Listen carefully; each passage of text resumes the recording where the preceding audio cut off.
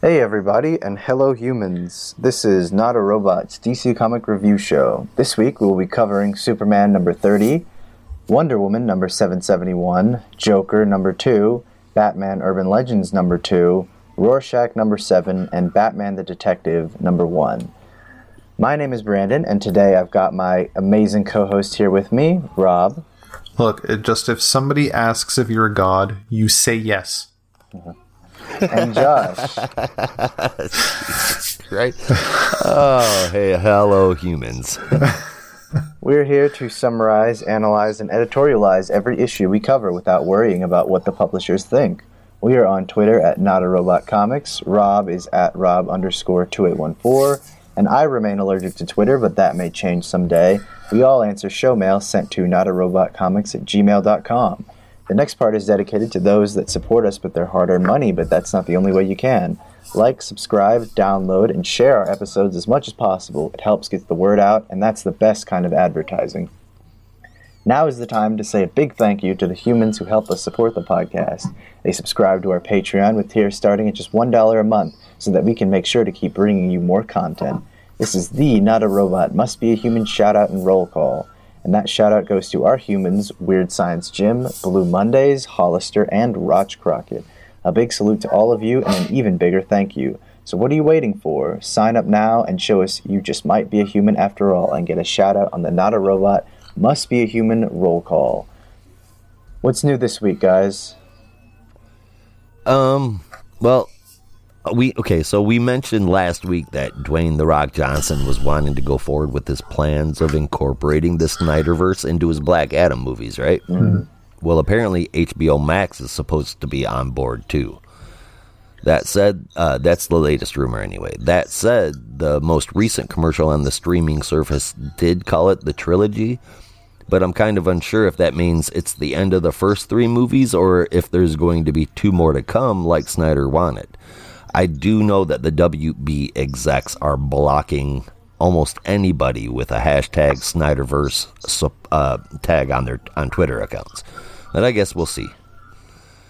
And I checked those DC Comic Round Robin tournament results. At least as of 10 a.m., I have the standings. Mm-hmm. Also looking at it right now, fresh, and at least on my screen, it's the final result. Oh, okay. I thought those didn't get tallied until tomorrow. All right, what's the final results then? So it is Zatanna did beat Green Lantern 60-40. Oh, wow. Robins beat Animal Man 67-33. Okay. Blue Beetle won 59-41. And Suicide Squad 7 lost 49-51. Oh, man. Yeah. That Suicide Squad book sounded awesome. Mm-hmm. Yeah, it did. 3 out of the 4 was pretty much determined. Mm-hmm. I can't believe that. Well, I guess I can. I can believe that Superman and Lois did come back and beat Suicide Squad 7. Probably from the massive support of the fans from the TV show, because you got to admit, that shit is great. Yeah. I love that show. And I pan on the CW shows all the time, and I love that show. Anyways, guys, you can find the descriptions for the books at the DC Universe website, and you can go over and vote on Twitter at DC Comics for your favorites in each bracket for next week. So go do it. Mm-hmm. It's pinned right at the top of their page. I think I talked long enough. What's going on new with you, Rob? Well, not much, really. Same old. Same old. Just living through COVID, going to work, and trying to survive. Well, I know according to what we heard earlier, Brandon is kind of running on caffeine and hope right now. Yeah, and pizza and a prayer. Yeah, it's full disclosure. I'm a working student, so I work and I'm also a student.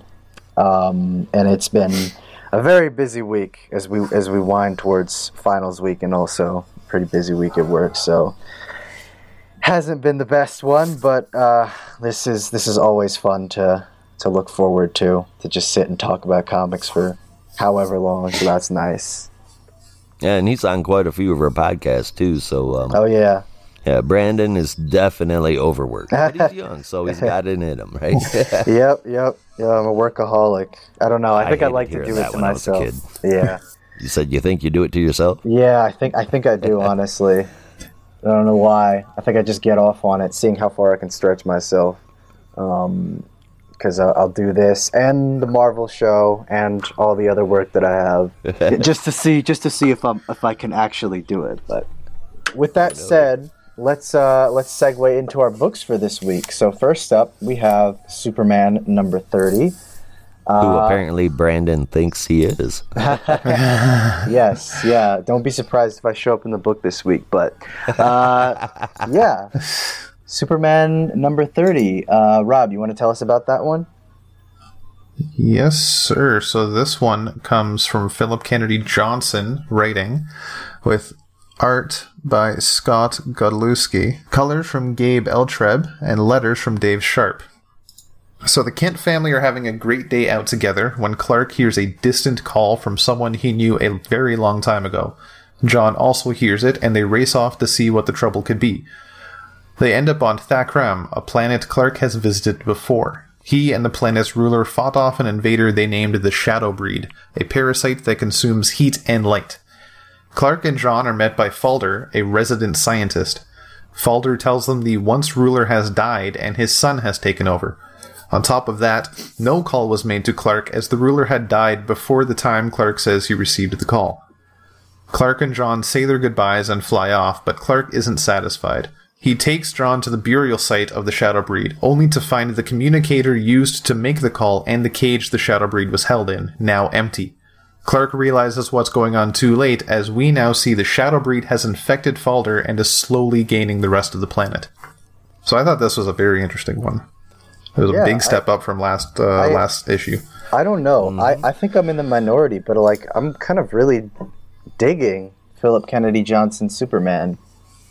Yeah, the first couple of issues I was a little iffy on, but this one has me pretty interested, and it's definitely a good setup issue for the next arc. Yeah, I mean, I think I probably enjoyed the Golden Age a little more than you guys, just because I was interested in what they were trying to do with the direction between John and Clark's relationship, and it seems like they're keeping on that train, which I really like. I really like the opening kind of monologue I guess not monologue, but like reflection that Superman has about John, and it kind of continues throughout the issue, and it really stuck with me, especially as someone who had read all of, Tomasi's Superman and loved that relationship between father and son, and it's kind of interesting to see how that relationship has changed now that John is older, but it's a more thoughtful reflection than I think Bendis gave us, which is what I appreciate more.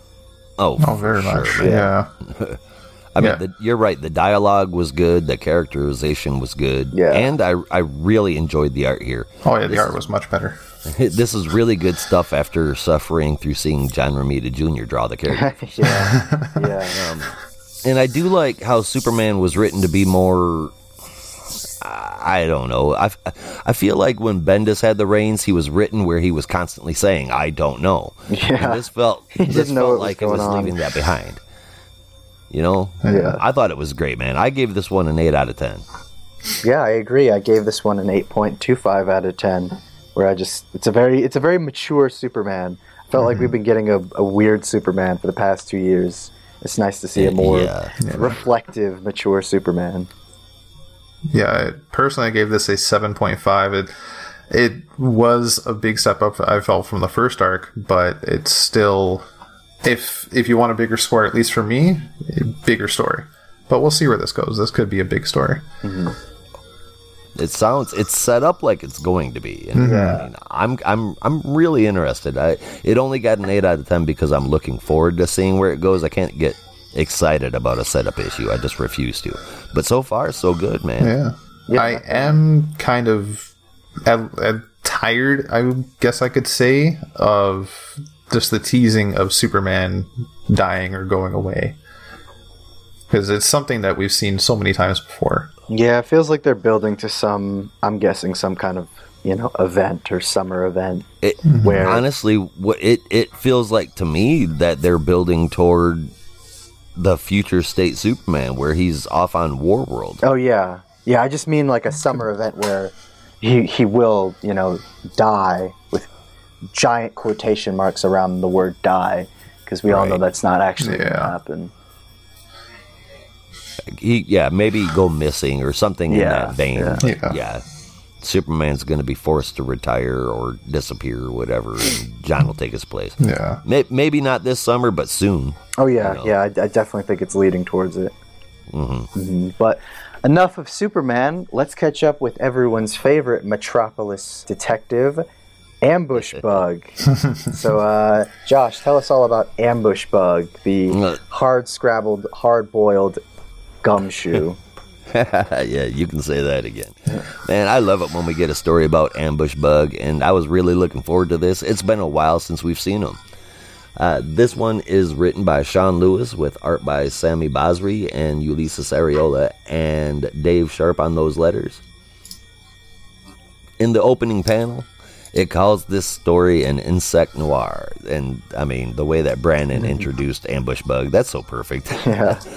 The issue starts out with Jimmy Olsen teaching the heroes that were assembled by Blippo. Oh God, you can tell that I'm raising a 5-year-old. He was assembled by Bibbo, and he's teaching them about a couple new bad guys. The first is Projectress, who can make illusions of your fantasies and fears, which gives me some Scarecrow vibes. And her partner Deadstream, who gets to merge himself with water and can go anywhere. And that, in fact, is exactly what he does. Of course, he actually makes his way into Ambush Bug's coffee, and goofy-ass Ambush Bug is trying to say what's going on, but everyone is just assuming that he's being goofy-ass Ambush Bug. Now, quick question. Who's the big blonde dude with the blue skin? Either one of you guys know? I have no idea. I thought it might have been a character from Starman, who is one of the older Starmen, but I'm not 100% sure on that. Yeah, I'm not sure. I did see somebody, a couple other people in there that looked familiar, but that big blue skin dude, I mean, he seemed pretty prominent in the book. Like, I should know who he is, and I don't. So yeah, I thought I'd ask. Yeah. But anyway, so Ambush Bug teleports to face off with Deadstream, which leads him to where Projectress is, and now Ambush Bug is left dealing with that as the story closes. And this one was fun as hell. It is totally typical Ambush Bug, but it's done in a really cool way, and I absolutely loved it. This one also gets an 8 out of 10 from me as well. And I guess that gives the whole book an 8 out of 10. The art in this was cool it was really, really cool. And I guess I feel like it was just a whole lot more detail than is typically given to Ambush Bug, and I love his goofy ass. He's cool. Yeah, I thought this was a step up from the last backup, which I thought was a solid story, but the writing, specifically the dialogue, was throwing me off a little bit. This one was a little bit more improved, just because Ambush Bug is a sillier character, so you can really take some liberties with that. So I ended up giving this one an 8 out of 10, very satisfying. And I'm doing the math right now, and my average is 8.125 out of 10. So that's where we're at. I love Ambush Bug too. It's such a fun character in all the action and destruction that you typically see in Metropolis. He kind of reminds me of John Constantine without all the bad news. Yeah. Superman had an old ally, I guess. You might know him from the Superman animated TV show, and you might also know him from Final Crisis. His name was Dan Turpin. I guess he was one of the older detectives from, Action Comics back in the 30s. And he was kind of like the Metropolis, gumshoe detective character, who just kind of go around and, be your standard private eye. Right. I guess Ambush Bug is filling that void, because I don't know what I don't even know if he's still alive after a Final Crisis. Man, I don't remember him in any books for a very long time. Yeah, no. He might not even be in canon anymore. Yeah, that's true too. Yeah. Well, actually, no. We've No, got yeah. the Omniverse, so now everything's in canon. Oh yeah. I'm just looking at the end of the Ambush Bug story, and I don't know how accurate it is, if this is actually going to be what's in the next Tales from Metropolis, but it says next time Gangbuster versus Loose Cannon, and it has that blue guy with the blonde hair. So. All right, well, okay. Let me look at that again. I must have skimmed Yeah. over that. Okay, so that Loose dude Cannon, is yeah. Gangbuster, so the other one must be Loose Cannon. Yeah. All right, so that solved that. I still don't know who the hell Loose Cannon No. is, but And honestly, the name, just judging by their design, the names could be interchangeable. Yeah. well, I mean, Gangbuster is a pretty established character. He's been around Metropolis for a long time. Yeah. So, sweet. Next, we will move on to Wonder Woman 771, and this issue was brought to us by Becky Cloonan, Michael W. Conrad as the writers, Travis Moore provided the art, and the colors were given to us by Tamara Bonvillain. This issue sees Wonder Woman continue to investigate the mystery of the missing warriors in Valhalla, and basically go on a bit of a quest with Ratatosk to attempt to solve the mystery, where she investigates the realm of the dwarves, Nidavellir, which you might recognize from Norse mythology, and you might also recognize it from Avengers Endgame, even though that's a Marvel movie and we're on the DC podcast. But in any case, they're in the forge of the dwarves in Nidavellir. She meets an old foe, though she doesn't have any memory of who that foe is, and proceeds to go on to find out more answers about where the missing warriors have gone on to. That leads her to a quest with a snake by the name of Nidhogg, who is basically asking Wonder Woman to feed her, but not in a way that will result in her getting killed. So, in essence, she has to go on a quest to find an eagle egg that will, fill his hunger. So she ends up going on a quest up Yggdrasil, the mystical tree of Valhalla, where she is able to recover the egg. But instead of completely giving the egg and trading it for secrets about the missing warriors, she is able to sneak inside the egg as a way to deceive Nidhogg, so she can sneak inside, grab the key, and find out the mystery. So I had a pretty good time with this issue. I think I'm still getting used to the style of writing. I'm not overly familiar with the two writers, Becky Cloonan and Michael W. Conrad. I mostly know Becky Cloonan for her artwork.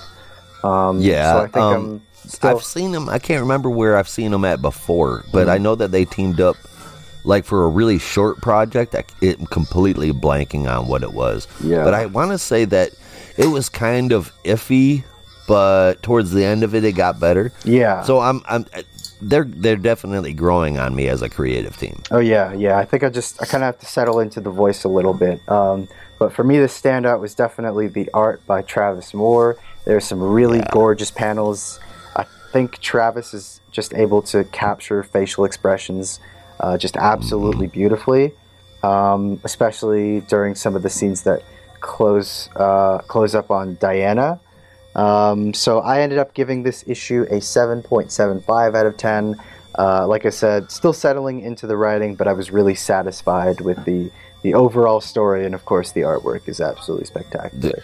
But I thought this was Rob, fantastic. The art was amazing. The writing was so much fun. I'm loving this story. Seeing Diana in a new pantheon mythos, whatever you'd want to call it, just something different from Olympiad. Well, even more than that, just different from what she's been written in for what seems like forever, just trope after trope after trope. And it's I love Tony Orlando in almost all of his books. I just really did not like him at the helm of Wonder Woman, and before and after that was kind of iffy too. Mariko Tamaki, that was horrible. I mean, and not throwing shade at the creators, Wonder Woman just has not been treated well lately, and this this just made me sit up and pay attention. Yeah, it's been kind of a revolving door for the past, 3-4 years, ever since Greg Rucka left the title. Right. And they've just been trying to fill the void, so they got James Robinson. Didn't quite work out. They got G. Will Wilson. I thought that one was going to be amazing, but she left to do her own stuff. Then, like you said, Steve Orlando She left to go in. over into the Sandman universe, didn't she? Yeah, that and keep writing Invisible Kingdom over at Dark Horse. Yeah. And like you said, Steve Orlando. I didn't hate it, but it was it wasn't the best in my opinion. And then a lot of good ideas. Yeah. There just wasn't good follow through, man. Yeah, and then Mariko Tamaki's was essentially filler. Had some nice writing, but other than that, the story was completely forgettable. So I hope that they keep this team around for a while, even if it's not the greatest book in the world. It just needs some. Well, okay. First and foremost, all I got to say about the book is, damn squirrels! You just can't trust a squirrel. But I agree with you guys. It's not just cool, but man, it's flat out fun to read Wonder Woman in a story that's so different. The art is fantastic. Moore isn't just a great artist, but Bonvillain is a major awesome colorist too. Oh yeah, and what I like about the story is still that mystery of what's going on. And I totally suggest this arc for a fun read, man. I really do. The story, this one, was a 9 out of 10 for me. Yeah, Rob, what did you end up rating this issue? So for this one, I rated it 8.5. Very nice, very nice. But we're not quite done with Diana yet, because we need to take a look into the past and see what our good friend young Diana is up to. We're going back in time. All right. So, Rob, do you want to take it away? Okay, so this one comes from writer Jordi Belair with art by Paulina Ganutro, colors from Kendall Good, and letters by Becca Carey. Diana and Cleo are walking through the library of Themyscira, preparing young Diana for her lesson on Amazonian history. Cleo starts over the darker chapters when Helene interrupts, saying the lesson should not be so harsh to the Amazons. Diana disagrees, arguing that as a future leader, she should know more about the bloodier adventures. Helene continues that as a leader, she should also not be so focused on the book, all except for one, the statue of Aphrodite. Diana convinces Cleo to let her find the missing book as Diana is craving adventure. They agree to keep it between them, but Helene is overhearing everything. So this one, to me at least, really felt like a filler arc. They walked and talked, and here's more story for next issue. Yeah. See, no, I'm feeling a little different. I feel like the last issue was... Well, the last time we saw this, I was not impressed whatsoever. But this one, I feel like it's kind of pointing us at where the story is going to go, and I think that's kind of cool that we're dipping into some new kind of Amazonian Themysciran lore, and that's what we loved about Yara Flor, and that's what we loved about Nubia, was those interesting backstories. And we've had stuff about Diana before, but it's all been real simple and cookie cutter. If it hasn't been an exact repeat every time we get a new origin story for her, it's something damn close.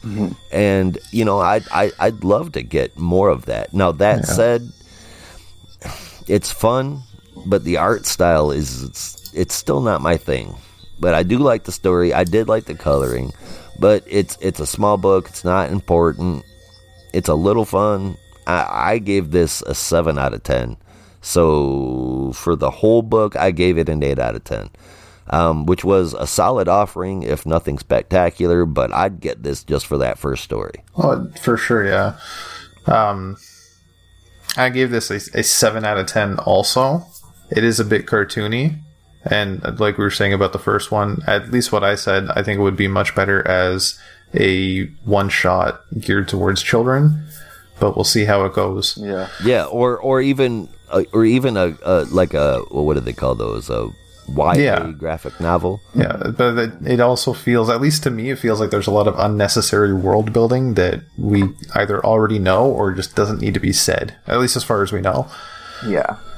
No, I agree, and I definitely felt like it was definitely overly dense in some points where you really could have cut back on the mythology and all that stuff and really just kind of simplified it and gotten to the point. It felt like a much more serious story at points, which didn't really work well with the artwork, because you'd think, with a book like Young Diana, with this kind of silly cartoony art style, you'd want something a bit more innocent, but this is kind of, I don't know, focusing on like how bad some of the Amazons might be for keeping history locked away. It felt a bit more of a tonal shift in the last short story we got. So I ended up giving this one a 7 out of 10. Totally makes sense. Right there with you. And that averaged out to, I ended up giving the main story a 7.5, the backup story a 7 out of 10. So my full score averaged out to 7.25. Right. Fair enough. But we spent enough time with Diana. Let's shift away from the Princess of the Amazons to the Prince of Crime in Gotham with Joker number 2. This issue was brought to us by James Tynion IV, artist Guillaume March, with colors from Art Prianto and letters from Tom Napolitano.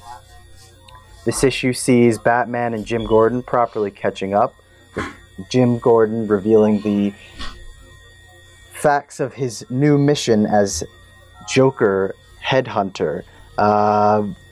And Jim and Batman are kind of going back and forth about Jim wanting to do the mission, but not feeling very sure about what he actually wants to do, and Batman kind of acting as the authority, making sure that Jim brings him in by the book. And that's when Jim drops a bombshell that admittedly I was not expecting, but I think that we had all kind of known, revealing that he had always known that Barbara, who had kind of been checking in, saying that, this isn't a good idea, you shouldn't go after the Joker, that he always knew that Barbara was actually Batgirl. You kind of have this jaw-dropping moment. We kind of always knew that. Or it's always been kind of a wink-wink, nudge-nudge type of thing, but to hear him actually vocalize it for me was quite a surprise. But it's then that we cut away to South America, where Joker is at his safe house and is being confronted by the owners of that safe house after Joker essentially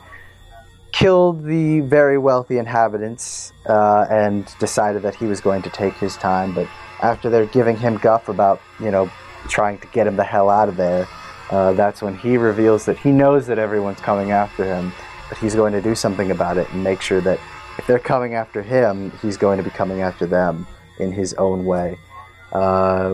Jim and Barbara have a good heart-to-heart about what he's doing, about his own feelings of inadequacy around the Joker, about how he feels that he let James Jr. die, and about how Barbara is also suffering with the fact that Jim could essentially be going off to get himself killed. But Barbara eventually acquiesces to Jim and says, if you're going to go, you'll have to go. And that's when we cut to the final few pages of the book where we're checking in with our main enemies, and we really see that the manhunt for Joker is on, where 3 different groups are essentially pooling their resources together and trying to determine how to properly go after the Joker. We have a new collective in Hooper County, Texas. We have a prison in Santa Prisca, which appears to be trying to create a new Bane, except this one may apparently be the daughter of Bane. And the big shock at the end, the woman Cressida, who had hired James to basically go after the Joker, is actually a member of the Court of Owls, who have finally decided that it's time to teach Joker to beware the Court of Owls properly.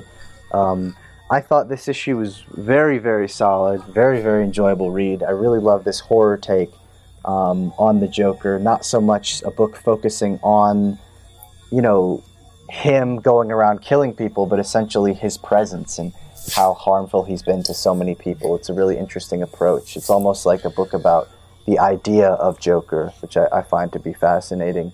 The art by Guillaume March is particularly standout. I just love the way that he renders this aging, almost like melancholy Jim Gordon. It's just really beautiful to look at. So I ended up scoring this one a little lower than the first issue, and I gave it a 7.75 out of 10, just because it didn't quite hit me as strongly as the first issue, but I still had a really great time. With that being said, Josh, how did you feel about this issue? First and foremost, amazing artwork, just flat out amazing. I honestly flipped through this story a few times just for that. And speaking of the story, I really, really love what they're doing with James Gordon. The Gotham-centric characters, they are really putting a lot of effort into developing them. And they're all really starting to get these personalities fleshed out. I'm loving that part, man. So keep it up, guys. They're keeping Batman attached, but not the central character to the story, which makes a lot of sense. We know who the woman is now. The Court of Owls is back, and a female Bane. I didn't consider it to be his daughter, but I mean, it might be a revenge thing. It could just be a female that's been programmed to hate the Joker. I don't know, but hell yeah. Yeah, I think I saw an article or something that said it was Bane's daughter, so I might be throwing that in there, but I felt like they were. Spoiler alert! Yeah, it felt like they were trying to tie that in pretty heavily, given they're at the Santa Priscan prison where Bane was famously ruling and all that stuff. Yeah, makes sense. That would make sense. I just didn't know he had a daughter. Yeah. Okay. Well, yeah. Well, Rob, honestly, for me, holy crap, what a good issue! I had a blast reading this. The Court of Owls with the new Bane, just so many big things and revelations this issue. Again, like Jim Gordon revealing how much he knows about Barbara. As much as that for me was a great shock, it's also just like, yeah, that makes sense. He's a detective. He's probably Gotham's best one. Yeah. Well, even then, like, I mean, other than Batman, who knows? Because what else does he know? He's alluding that he might know other stuff, but I doubt they'll ever tell us. It's all just it's obviously just an allusion to it. Well, it's like that episode of Batman the animated series where Batgirl dies and he's basically able to trace the web back to Bruce Wayne. So my guess is if he knows that Barbara Gordon has been Batgirl all this time, it's probably doesn't take that much police work to figure out that Bruce is Batman, and from there you can pretty much figure out everything. Yeah. And also like that episode of the Harley Quinn cartoon, "You're a damn good cop, Jim Gordon." Yeah, exactly. Yeah, I can't. I love that show. Oh God, I can't wait for season 3. You're going to have to. Yeah. It is definitely not going to be here until the very end of 2021, but more than likely the middle of 2022. Oh man. Such a great show. I guess I'll just have to rewatch it 3 more times. Yeah. There you go. So while Joker hides out in South America, let's catch up with his current girlfriend, Punchline. All right. Josh, do you want to take it away? No, I'm going to leave it here for everybody to enjoy. But we are definitely going to cover Punchline, and that was a story written by Sam Johns and James Tiny Onion Tinian IV with art from Mirko. Hey, he calls his newsletter that. I can call him the Tiny Onion. That's totally fair. He gave us permission. We've got art from Mirka Adolfo and Ramiro Friado Jr. and lettering from Ariana Mar. Now we start out with, I'm assuming, the Queen of Hearts. It's not how she's usually drawn, but she refers to herself as the queen, and she's got a lot of pull, and I can't think of any other queens in Gotham. Yeah, I'm assuming it's just like, it's another Queen of Hearts, except this one's just, standard gang leader. Yeah, with green hair, which threw me off. But anyway, she doesn't like the fact that Punchline is trying to run things, and she is putting things into play to stop just that. Meanwhile, our girl Bluebird and Dr. Tompkins are working against Punchline as well from the outside. After watching some Tic Tac videos, very clever guys, They know that they need to track down someone who was her only friend from childhood. Aiden Priest is the dude's name, and he's been keeping tabs on Punchline too. Back at the prison, the Queen of Hearts, I assume, has set up a parole violation for one of the, if not the, biggest Earthbound female supervillains. And I won't spoil the surprise, but I really like this character. It's not somebody you see often, and it's cool to have her back in books. The art in this one, Fiardo does a great job, but honestly, the art was a little, I wouldn't say erratic, but definitely a little all over the place. The Punchline story gets an 8 out of 10 for me. The whole book, I'm going to round up to a 9 out of 10 because I did have so much fun with this one. Even if it was lacking just a little bit in the art department in the back half. Like that panel of Bluebird riding her motorcycle. That was crazy. What the hell was that? That was like, it was drawn for a totally different comic book. Yeah.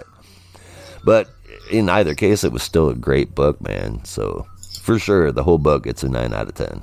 Hell of a time. Oh, yeah.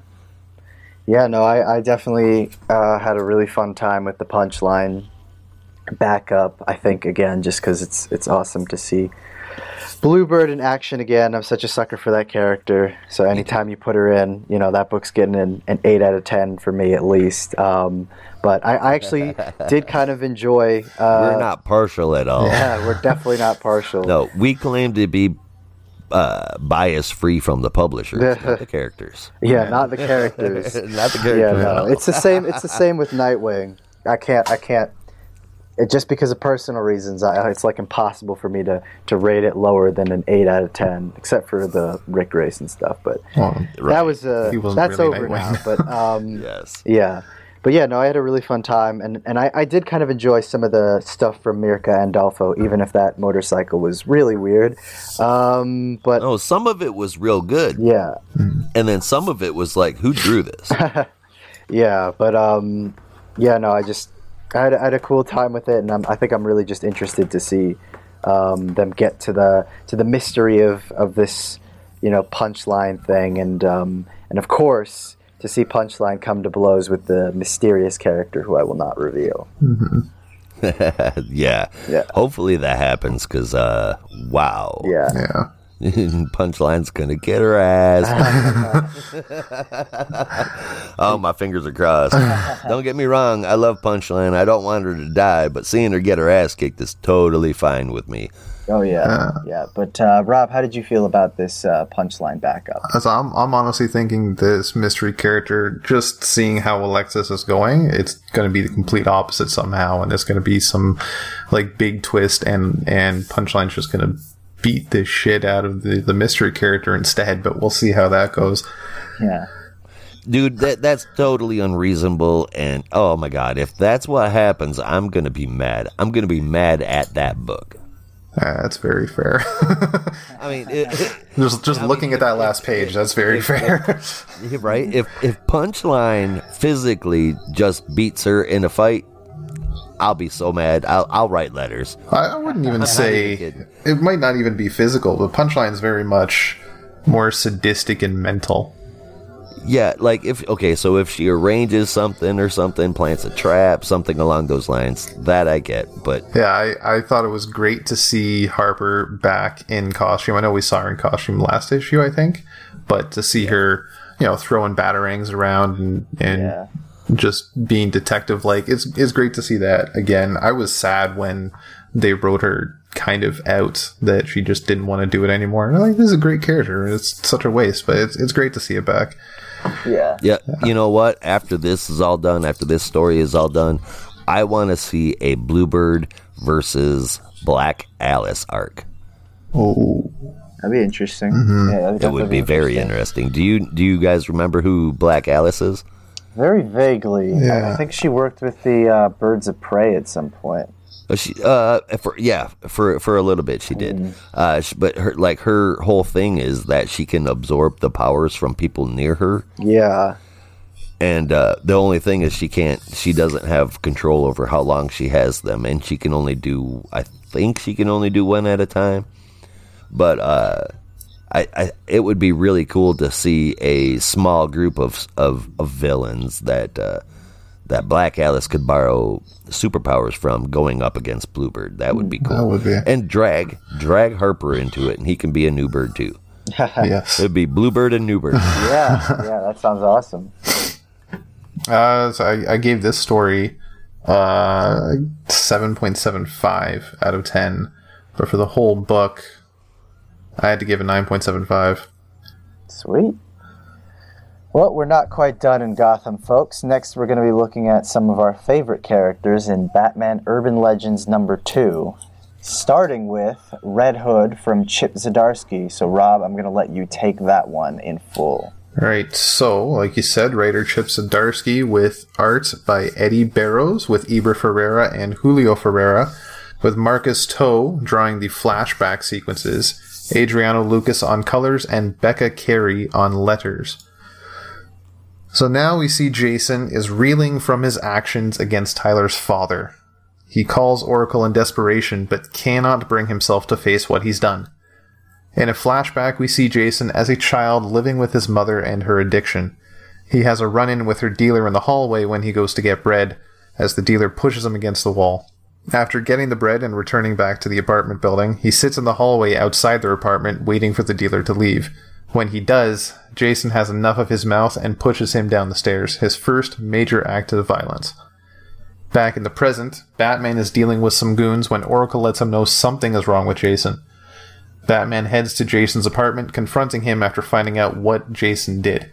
Jason does not respond well, and the two get into a fight. Batman gets the upper hand, knocking Jason down, but Tyler gets in the way, yelling at Batman to leave Red Hood alone. He's a good guy. So this dynamic that Jason and Tyler have, I think, is wonderful. It's a twist on Batman in a way, but like a much darker tone that suits Red Hood so well. And seeing when Batman knocked Jason down, the just distraught look he had on his face was almost heartbreaking. You can tell he does not want to do this. And even after all these years, he does not know how to treat Jason. Yeah, having to care for, another orphaned kid is just, it's an idea that's haunting to Jason. And he wants to give the kid a better chance, but, he's afraid that, he won't put him in the right hands. He doesn't want him to, as he says, send him in the hands of, some wealthy billionaire so he can become another Robin or something like that. But it's definitely a very interesting exploration of the character of Jason and how he's kind of haunted by his past as Robin, but also his past, living in poverty and having, a drug-addicted mother and kind of dealing with that anger as a child. So it's a fascinating character study, and I really enjoy it. And man, is it ever? Yeah. This one pulled on the feels for me so hard. Seeing some emotional history attached to Jason's origin story is really good for his story and character. Oh, yeah. And it should help define him more as he's written, which I hope is longer than this 6-part story. I know Chip Zdarsky isn't going to stick around that long, but I'd be okay with it for sure, man. Oh, yeah. We're already seeing some really good character building in just these 2 issues. And the art, every single panel looked A1, better than cherry pie, beautiful. Oh, man. And that fight between Jason and Bruce, that was done so well. Oh, yeah. Man, I just plain love this book. Easy 9 out of 10 story here for me. Definitely.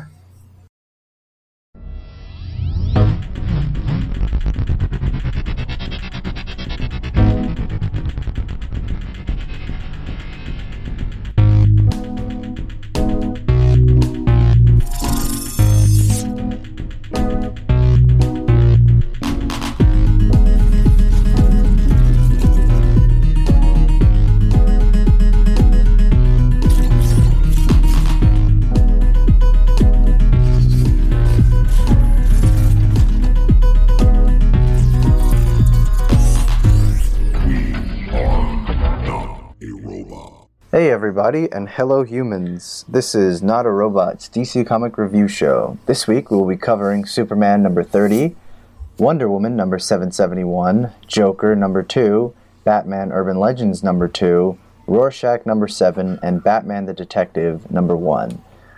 My name is Brandon, and today I've got my amazing co-host here with me, Rob. Look, if somebody asks if you're a god, you say yes. And Josh. Right? Oh, hey, hello, humans. We're here to summarize, analyze, and editorialize every issue we cover without worrying about what the publishers think. We are on Twitter at NotARobotComics. Rob is at Rob_2814. And I remain allergic to Twitter, but that may change someday. We all answer show mail sent to notarobotcomics@gmail.com. The next part is dedicated to those that support us with their hard-earned money, but that's not the only way you can. Like, subscribe, download, and share our episodes as much as possible. It helps get the word out, and that's the best kind of advertising.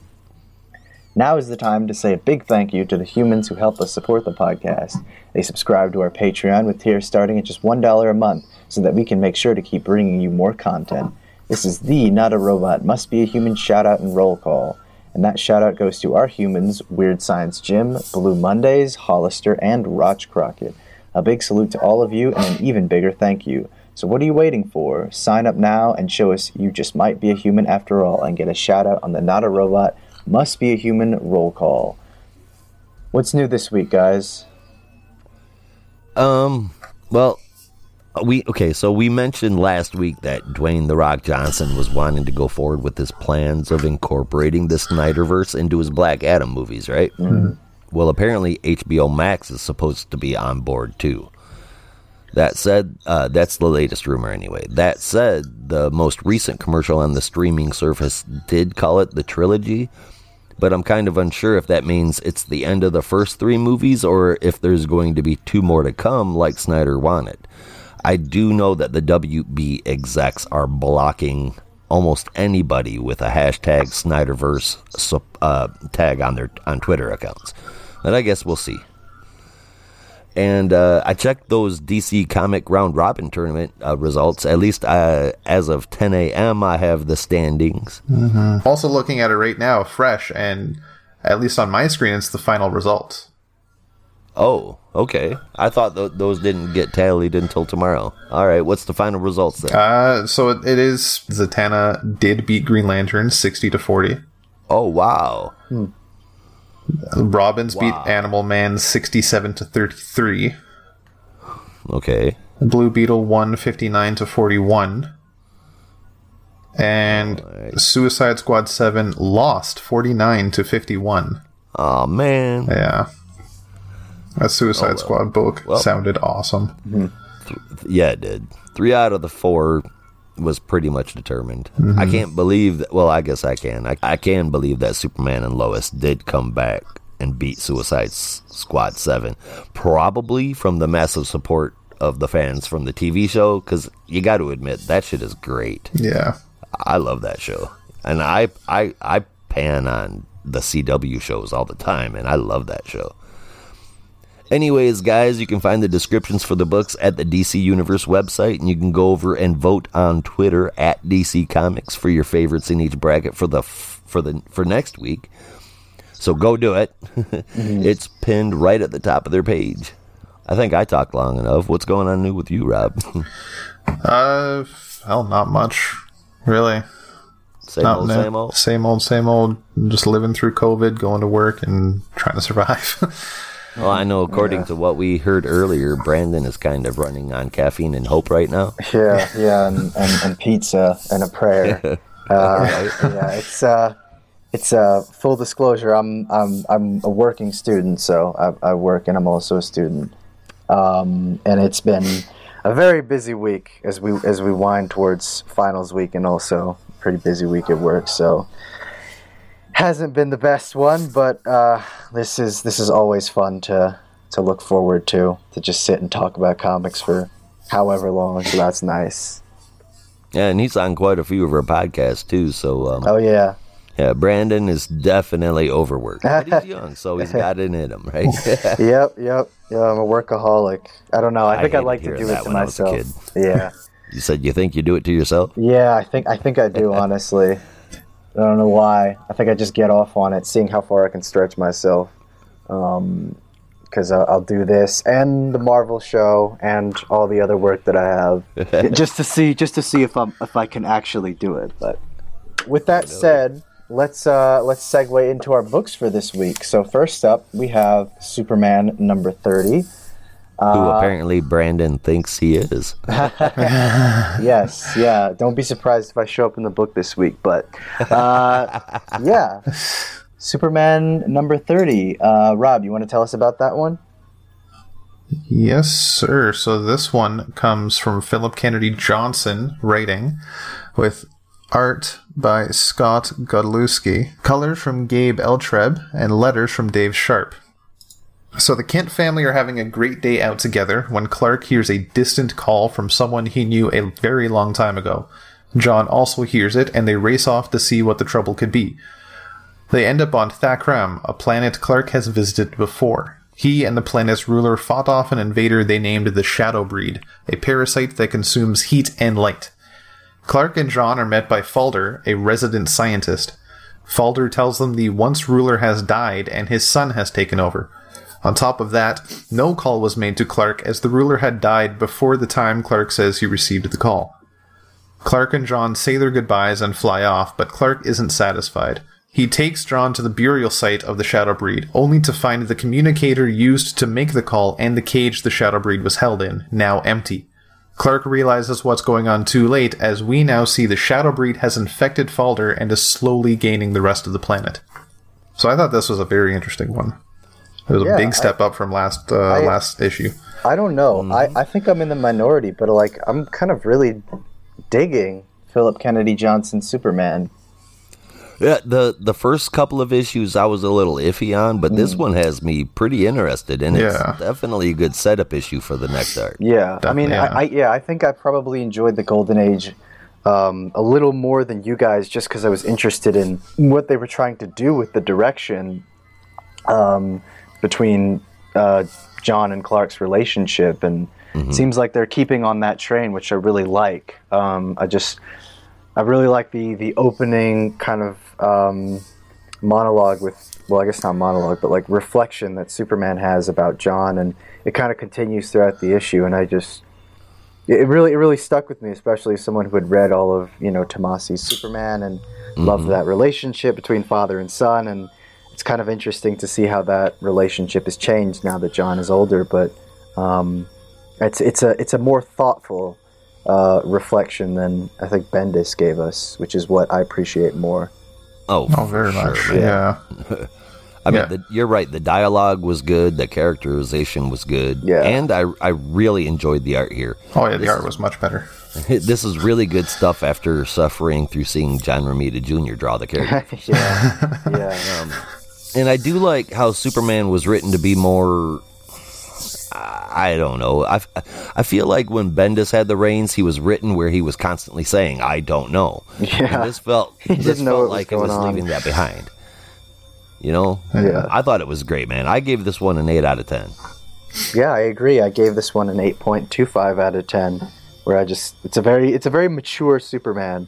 I felt like we've been getting a weird Superman for the past 2 years. It's nice to see a more reflective, mature Superman.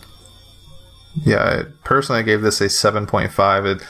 It was a big step up, I felt, from the first arc, but it's still, if you want a bigger score, at least for me, a bigger story. But we'll see where this goes. This could be a big story. Mm-hmm. It's set up like it's going to be. And I mean, I'm really interested. It only got an 8 out of 10 because I'm looking forward to seeing where it goes. I can't get excited about a setup issue. I just refuse to. But so far, so good, man. Yeah. I am kind of tired, I guess I could say, of just the teasing of Superman dying or going away. Because it's something that we've seen so many times before. Yeah, it feels like they're building to I'm guessing some kind of, event or summer event.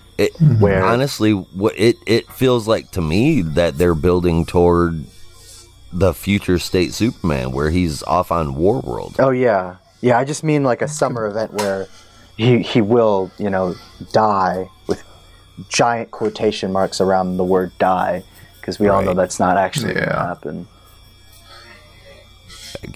maybe go missing or something in that vein. Yeah. Superman's going to be forced to retire or disappear or whatever, and John will take his place. Yeah. Maybe not this summer, but soon. Oh, yeah. Yeah, I definitely think it's leading towards it. But enough of Superman. Let's catch up with everyone's favorite Metropolis detective, Ambush Bug. So, Josh, tell us all about Ambush Bug, the hard-scrabbled, hard-boiled gumshoe.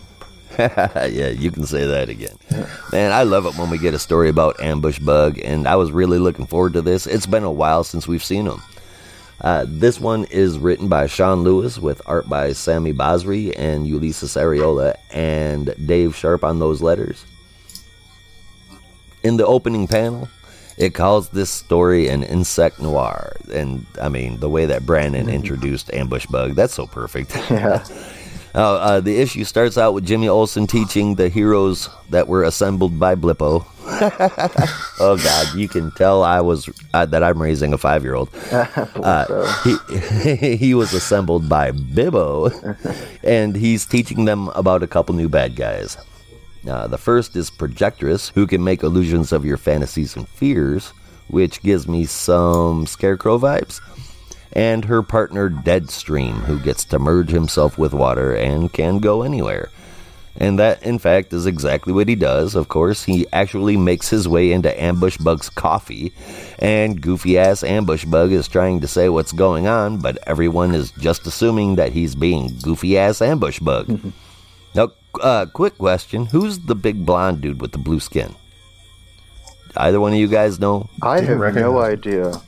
I thought it might have been a character from Starman, who is one of the older Starmen, but I'm not 100% sure on that. Yeah, I'm not sure. I did see somebody, a couple other people in there that looked familiar, but that big blue skin dude, I mean, he seemed pretty prominent in the book. Like, I should know who he is, and I don't. So yeah, I thought I'd ask. Yeah. But anyway, so Ambush Bug teleports to face off with Deadstream, which leads him to where Projectress is, and now Ambush Bug is left dealing with that as the story closes. And this one was fun as hell. It is totally typical Ambush Bug, but it's done in a really cool way, and I absolutely loved it. This one also gets an 8 out of 10 from me as well. And I guess that gives the whole book an 8 out of 10. The art in this was cool it was really, really cool. And I guess I feel like it was just a whole lot more detail than is typically given to Ambush Bug, and I love his goofy ass. He's cool. Yeah, I thought this was a step up from the last backup, which I thought was a solid story, but the writing, specifically the dialogue, was throwing me off a little bit. This one was a little bit more improved, just because Ambush Bug is a sillier character, so you can really take some liberties with that. So I ended up giving this one an 8 out of 10, very satisfying. And I'm doing the math right now, and my average is 8.125 out of 10. So that's where we're at. I love Ambush Bug too. It's such a fun character in all the action and destruction that you typically see in Metropolis. He kind of reminds me of John Constantine without all the bad news. Yeah. Superman had an old ally, I guess. You might know him from the Superman animated TV show, and you might also know him from Final Crisis. His name was Dan Turpin. I guess he was one of the older detectives from, Action Comics back in the 30s. And he was kind of like the Metropolis, gumshoe detective character, who just kind of go around and, be your standard private eye. Right. I guess Ambush Bug is filling that void, because I don't know what I don't even know if he's still alive after a Final Crisis. Man, I don't remember him in any books for a very long time. Yeah, no. He might not even be in canon anymore. Yeah, that's true too. Yeah. Well, actually, no. We've got the Omniverse, so now everything's in canon. Oh, yeah. I'm just looking at the end of the Ambush Bug story, and I don't know how accurate it is, if this is actually going to be what's in the next Tales from Metropolis, but it says next time Gangbuster versus Loose Cannon, and it has that blue guy with the blonde hair. So. All right, well, okay. Let me look at that again. I must have skimmed Yeah. over that. Okay, so that Loose dude cannon, is yeah. Gangbuster. So the other one must be Loose Cannon. Yeah. All right, so that solved that. I still don't know who the hell Loose No. Cannon is, but And honestly, the name, just judging by their design, the names could be interchangeable. Yeah. well, I mean, Gangbuster is a pretty established character. He's been around Metropolis for a long, long time. Yeah, so sweet. Next, we will move on to Wonder Woman 771, and this issue was brought to us by Becky Cloonan, Michael W. Conrad as the writers, Travis Moore provided the art, and the colors were given to us by Tamara Bonvillain. This issue sees Wonder Woman continue to investigate the mystery of the missing warriors in Valhalla, and basically go on a bit of a quest with Ratatosk to attempt to solve the mystery, where she investigates the realm of the dwarves, Nidavellir, which you might recognize from Norse mythology, and you might also recognize it from Avengers Endgame, even though that's a Marvel movie and we're on the DC podcast. But in any case, they're in the forge of the dwarves in Nidavellir. She meets an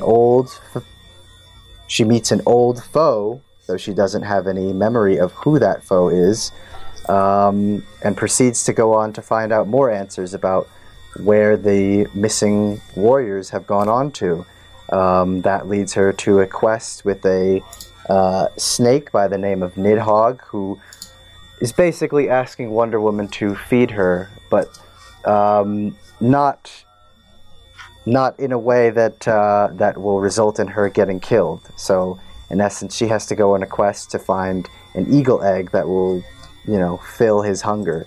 So she ends up going on a quest up Yggdrasil, the mystical tree of Valhalla, where she is able to recover the egg. But instead of completely giving the egg and trading it for secrets about the missing warriors, she is able to sneak inside the egg as a way to deceive Nidhogg, so she can sneak inside, grab the key, and find out the mystery. So I had a pretty good time with this issue. I think I'm still getting used to the style of writing. I'm not overly familiar with the two writers, Becky Cloonan and Michael W. Conrad. I mostly know Becky Cloonan for her artwork.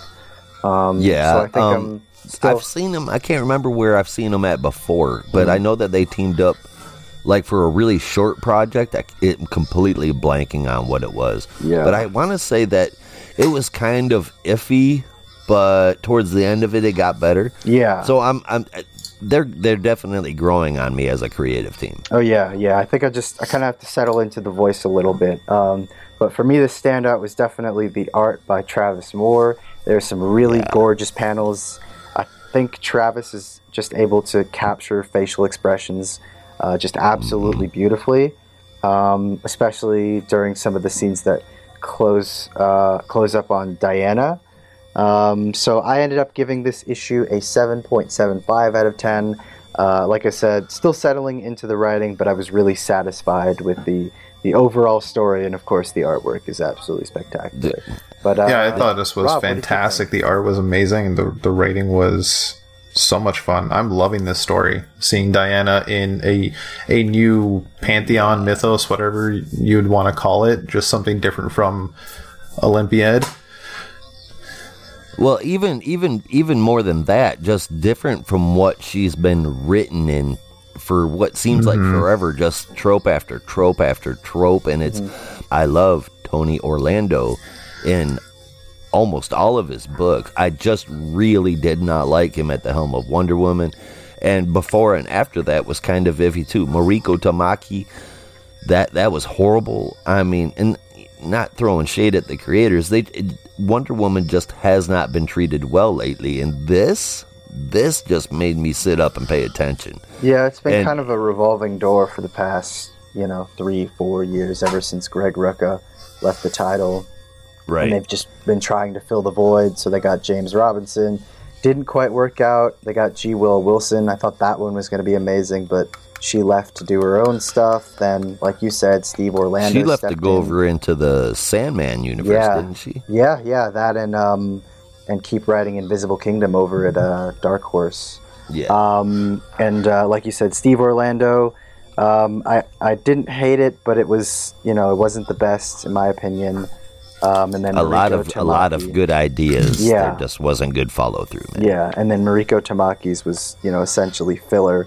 Had some nice writing, but other than that, the story was completely forgettable. So I hope that they keep this team around for, a while, even if it's not the greatest book in the world. It just needs some. Well, okay, first and foremost, all I got to say about the book is damn squirrels. You just can't trust a squirrel. But I agree with you guys. It's not just cool, but man, it's flat out fun to read Wonder Woman in a story that's so different. The art is fantastic. Moore isn't just a great artist, but Bonvillain is a major awesome colorist too. Oh yeah, and what I like about the story is still that mystery of what's going on. And I totally suggest this arc for a fun read, man. I really do. The story, this one, was a 9 out of 10 for me. Yeah, Rob, what did you end up rating this issue? So for this one, I rated it 8.5. Very nice, very nice. But we're not quite done with Diana yet, because we need to take a look into the past and see what our good friend young Diana is up to. We're going back in time. All right. So, Rob, do you want to take it away? Okay, so this one comes from writer Jordi Belair with art by Paulina Ganutro, colors from Kendall Good, and letters by Becca Carey. Diana and Cleo are walking through the library of Themyscira, preparing young Diana for her lesson on Amazonian history. Cleo starts over the darker chapters when Helene interrupts, saying the lesson should not be so harsh to the Amazons. Diana disagrees, arguing that as a future leader, she should know more about the bloodier adventures. Helene continues that as a leader, she should also not be so focused on the book, all except for one, the statue of Aphrodite. Diana convinces Cleo to let her find the missing book as Diana is craving adventure. They agree to keep it between them, but Helene is overhearing everything. So this one, to me at least, really felt like a filler arc. They walked and talked, and here's more story for next issue. Yeah. See, no, I'm feeling a little different. I feel like the last issue was... Well, the last time we saw this, I was not impressed whatsoever. But this one, I feel like it's kind of pointing us at where the story is going to go, and I think that's kind of cool that we're dipping into some new kind of Amazonian Themysciran lore, and that's what we loved about Yara Flor, and that's what we loved about Nubia, was those interesting backstories. And we've had stuff about Diana before, but it's all been real simple and cookie cutter. If it hasn't been an exact repeat every time we get a new origin story for her, it's something damn close. And I'd love to get more of that. Now that said, it's fun, but the art style it's still not my thing. But I do like the story. I did like the coloring, but it's a small book. It's not important. It's a little fun. I gave this a 7 out of 10. So for the whole book, I gave it an 8 out of 10. Which was a solid offering, if nothing spectacular, but I'd get this just for that first story. Oh, for sure, yeah. I gave this a 7 out of 10 also. It is a bit cartoony, and like we were saying about the first one, at least what I said, I think it would be much better as a one-shot geared towards children, but we'll see how it goes. Yeah, or even a what do they call those? YA graphic novel. Yeah, but it also feels, at least to me, it feels like there's a lot of unnecessary world building that we either already know or just doesn't need to be said, at least as far as we know. Yeah, no, I agree. And I definitely felt like it was definitely overly dense in some points where you really could have cut back on the mythology and all that stuff, and really just kind of simplified it and gotten to the point. It felt like a much more serious story at points, which didn't really work well with the artwork, because you'd think, with a book like Young Diana, with this kind of silly cartoony art style, you'd want something a bit more innocent, but this is kind of, I don't know, focusing on like how bad some of the Amazons might be for keeping history locked away. It felt a bit more of a tonal shift in the last short story we got, so I ended up giving this one a 7 out of 10. Totally makes sense. Right there with you. And that averaged out to, I ended up giving the main story a 7.5, the backup story a 7 out of 10, so my full score averaged out to 7.25. Right. Fair enough. But we spent enough time with Diana. Let's shift away from the Princess of the Amazons to the Prince of Crime in Gotham with Joker number 2. This issue was brought to us by James Tynion IV, artist Guillaume March, with colors from Art Prianto and letters from Tom Napolitano. This issue sees Batman and Jim Gordon properly catching up, with Jim Gordon revealing the facts of his new mission as Joker Headhunter. And Jim and Batman are kind of going back and forth about Jim wanting to do the mission, but, not feeling very sure about what he actually wants to do, and Batman kind of acting as the authority, making sure that Jim brings him in by the book. And that's when Jim drops a bombshell that, admittedly, I was not expecting, but I think that we had all kind of known, revealing that he had always known that Barbara, who had kind of been checking in, saying that, this isn't a good idea, you shouldn't go after the Joker, that he always knew that Barbara was actually Batgirl. You kind of have this jaw-dropping right. moment. We kind of always knew that. Or it's always been kind of a wink-wink, nudge-nudge type of thing, but to hear him actually vocalize it for me was quite a surprise. But it's then that we cut away to South America, where Joker is at his safe house and is being confronted by the owners of that safe house after Joker essentially killed the very wealthy inhabitants and decided that he was going to take his time. But after they're giving him guff about, trying to get him the hell out of there, that's when he reveals that he knows that everyone's coming after him, but he's going to do something about it and make sure that if they're coming after him, he's going to be coming after them in his own way. Jim and Barbara have a good heart-to-heart about what he's doing, about his own feelings of inadequacy around the Joker, about how he feels that he let James Jr. die, and about how Barbara is also suffering with the fact that Jim could essentially be going off to get himself killed. But Barbara eventually acquiesces to Jim and says, if you're going to go, you'll have to go. And that's when we cut to the final few pages of the book where we're checking in with our main enemies, and we really see that the manhunt for Joker is on, where 3 different groups are essentially pooling their resources together and trying to determine how to properly go after the Joker. We have a new collective in Hooper County, Texas. We have a prison in Santa Prisca, which appears to be trying to create a new Bane, except this one may apparently be the daughter of Bane, and the big shock at the end, the woman Cressida, who had hired James to basically go after the Joker, is actually a member of the Court of Owls, who have finally decided that it's time to teach Joker to beware the Court of Owls properly. I thought this issue was very, very solid, very, very enjoyable read. I really love this horror take on the Joker. Not so much a book focusing on, him going around killing people, but essentially his presence and how harmful he's been to so many people. It's a really interesting approach. It's almost like a book about the idea of Joker, which I find to be fascinating.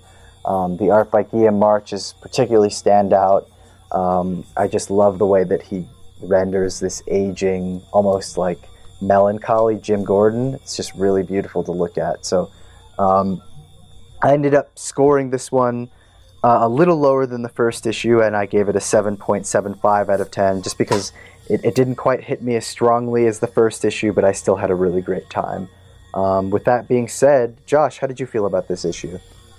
First and foremost, amazing artwork, just flat out amazing. I honestly flipped through this story a few times just for that. And speaking of the story, I really, really love what they're doing with James Gordon. The Gotham-centric characters, they are really putting a lot of effort into developing them. And they're all really starting to get these personalities fleshed out. I'm loving that part, man. So keep it up, guys. They're keeping Batman attached, but not the central character to the story, which makes a lot of sense. We know who the woman is now. The Court of Owls is back, and a female Bane. I didn't consider it to be his daughter, but I mean, it might be a revenge thing. It could just be a female that's been programmed to hate the Joker. I don't know, but hell yeah. Yeah, I think I saw an article or something that said it was Bane's daughter, so I might be throwing that in there, but I felt like they were. Spoiler alert! Yeah, it felt like they were trying to tie that in pretty heavily, given they're at the Santa Priscan prison where Bane was famously ruling and all that stuff. Yeah, makes sense. That would make sense. I just didn't know he had a daughter. Yeah. Okay. Well, yeah. Well, Rob, honestly, for me, holy crap, what a good issue! I had a blast reading this. The Court of Owls with the new Bane, just so many big things and revelations this issue. Again, like Jim Gordon revealing how much he knows about Barbara. As much as that for me was a great shock, it's also just like, yeah, that makes sense. He's a detective. He's probably Gotham's best one. Yeah. Well, even then, like, I mean, other than Batman, who knows? Because what else does he know? He's alluding that he might know other stuff, but I doubt they'll ever tell us. It's all just it's obviously just an allusion to it. Well, it's like that episode of Batman the animated series where Batgirl dies and he's basically able to trace the web back to Bruce Wayne. So my guess is if he knows that Barbara Gordon has been Batgirl all this time, it's probably doesn't take that much police work to figure out that Bruce is Batman, and from there, you can pretty much figure out everything. Yeah.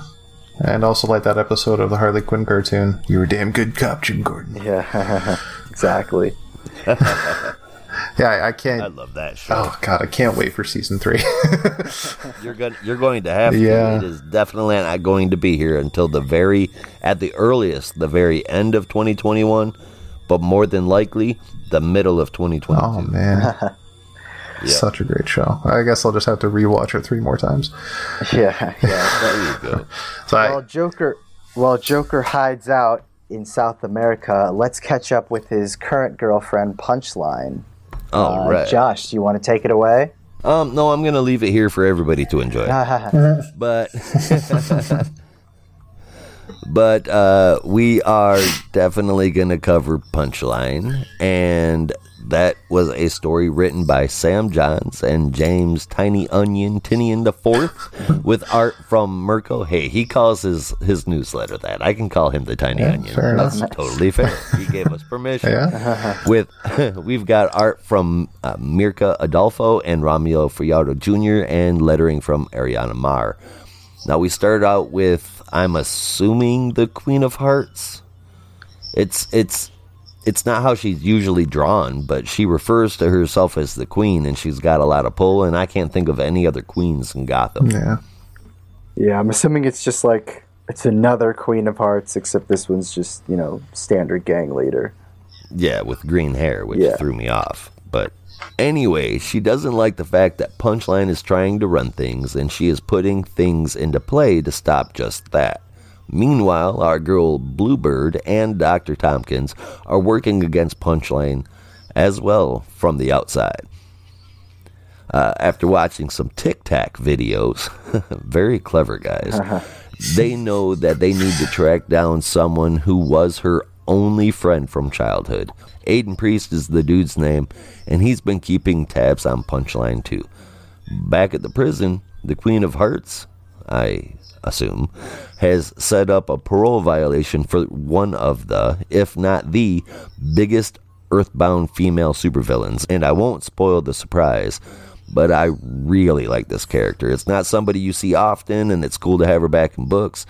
The art in this one, Fajardo does a great job, but honestly, the art was a little, I wouldn't say erratic, but definitely a little all over the place. The Punchline story gets an 8 out of 10 for me. The whole book, I'm going to round up to a 9 out of 10 because I did have so much fun with this one. Even if it was lacking just a little bit in the art department in the back half. Like that panel of Bluebird riding her motorcycle. That was crazy. What the hell was that? That was like, it was drawn for a totally different comic book. Yeah. But in either case, it was still a great book, man. So for sure, the whole book, it's a 9 out of 10. Hell of a time. Oh, yeah. Yeah, no, I definitely had a really fun time with the Punchline backup. I think, again, just because it's awesome to see Bluebird in action again. I'm such a sucker for that character. So anytime you put her in, that book's getting an 8 out of 10 for me at least. But I actually did kind of enjoy... we're not partial at all. Yeah, we're definitely not partial. No, we claim to be bias-free from the publishers, not the characters. Yeah, not the characters. Not the characters. Yeah, no, it's the same. It's the same with Nightwing. I can't. It just because of personal reasons. It's like impossible for me to rate it lower than an 8 out of 10, except for the Rick Grayson stuff. But that was that's really over now. But yes, yeah. But yeah, no, I had a really fun time, and I did kind of enjoy some of the stuff from Mirka Andolfo, even if that motorcycle was really weird. But some of it was real good. Yeah, and then some of it was like, who drew this? Yeah, but yeah, no, I had a cool time with it, and I think I'm really just interested to see them get to the mystery of this, Punchline thing, and of course, to see Punchline come to blows with the mysterious character who I will not reveal. Mm-hmm. Yeah. Hopefully that happens because, wow. Yeah. Punchline's gonna get her ass. Oh, my fingers are crossed. Don't get me wrong, I love Punchline. I don't want her to die, but seeing her get her ass kicked is totally fine with me. Oh yeah, yeah. But Rob, how did you feel about this Punchline backup? As I'm honestly thinking this mystery character, just seeing how Alexis is going, it's going to be the complete opposite somehow, and it's going to be some like big twist, and Punchline's just going to beat the shit out of the mystery character instead. But we'll see how that goes. Yeah. Dude, that's totally unreasonable, and oh my god, if that's what happens, I'm going to be mad. I'm going to be mad at that book. That's very fair. I mean, just looking at that last page, that's very fair. Right? If Punchline physically just beats her in a fight, I'll be so mad. I'll write letters. I wouldn't even say it might not even be physical, but Punchline's very much more sadistic and mental. Yeah, like if she arranges something or something, plants a trap, something along those lines, that I get. But yeah, I thought it was great to see Harper back in costume. I know we saw her in costume last issue, I think, but to see her, throwing batarangs around and just being detective-like, it's great to see that again. I was sad when they wrote her kind of out, that she just didn't want to do it anymore. And this is a great character. It's such a waste, but it's great to see it back. Yeah. You know what? After this is all done, after this story is all done, I want to see a Bluebird versus Black Alice arc. Oh, that'd be interesting. Mm-hmm. Yeah, it would be very interesting. Do you guys remember who Black Alice is? Very vaguely. Yeah. I think she worked with the Birds of Prey at some point. She for a little bit she did, but her whole thing is that she can absorb the powers from people near her. Yeah, and the only thing is she doesn't have control over how long she has them, and she can only do one at a time. But it would be really cool to see a small group of villains that Black Alice could borrow superpowers from going up against Bluebird. That would be cool. That would be. And drag Harper into it, and he can be a new bird too. Yes. It'd be Bluebird and Newbird. Yeah, that sounds awesome. So I gave this story 7.75 out of 10, but for the whole book, I had to give it 9.75. Sweet. Well, we're not quite done in Gotham, folks. Next, we're going to be looking at some of our favorite characters in Batman Urban Legends #2, starting with Red Hood from Chip Zdarsky. So, Rob, I'm going to let you take that one in full. Right, so, like you said, writer Chip Zdarsky with art by Eddie Barrows, with Eber Ferreira and Julio Ferreira, with Marcus Toe drawing the flashback sequences, Adriano Lucas on colors, and Becca Carey on letters. So now we see Jason is reeling from his actions against Tyler's father. He calls Oracle in desperation, but cannot bring himself to face what he's done. In a flashback, we see Jason as a child living with his mother and her addiction. He has a run-in with her dealer in the hallway when he goes to get bread, as the dealer pushes him against the wall. After getting the bread and returning back to the apartment building, he sits in the hallway outside their apartment waiting for the dealer to leave. When he does, Jason has enough of his mouth and pushes him down the stairs, his first major act of violence. Back in the present, Batman is dealing with some goons when Oracle lets him know something is wrong with Jason.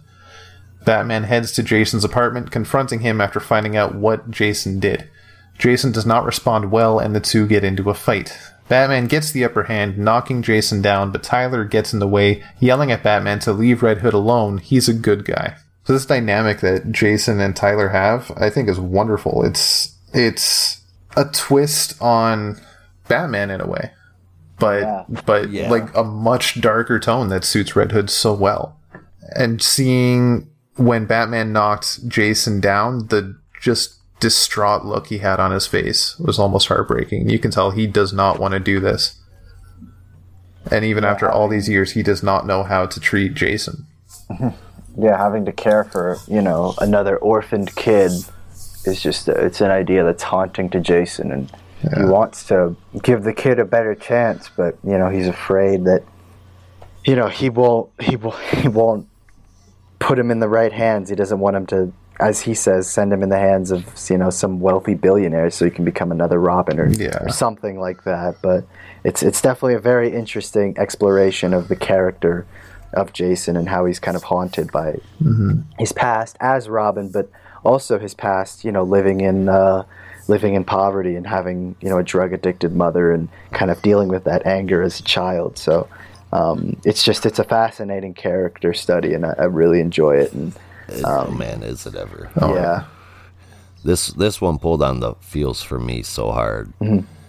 Seeing some emotional history attached to Jason's origin story is really good for his story and character. Oh, yeah. And it should help define him more as he's written, which I hope is longer than this 6-part story. I know Chip Zdarsky isn't going to stick around that long, but I'd be okay with it for sure, man. Oh, yeah. We're already seeing some really good character building in just these 2 issues. And the art, every single panel looked A1, better than cherry pie, beautiful. Oh, man. And that fight between Jason and Bruce, that was done so well. Oh, yeah. Man, I just plain love this book. Easy 9 out of 10 story here for me. Definitely. 771. Not a bad book by any means. I mean, like I said, still kind of getting used to the writing, but it just one book's gotta get it each week, and unfortunately it's Wonder Woman, and like Rob said, it's gotta be someone, so this week it has to be Wonder Woman 771.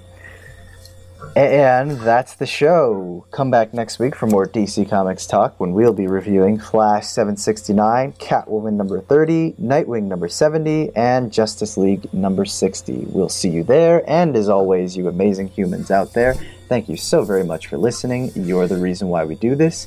Visit campsite.bio/notarobotcomics to hear all of our episodes on nearly any podcast platform. Patreon.com/notarobotpodcast for the exclusive content that we make for our patrons from all of our offerings. With that, there's only one way that we say goodbye around here. Until next time, be good to each other. And don't be a robot.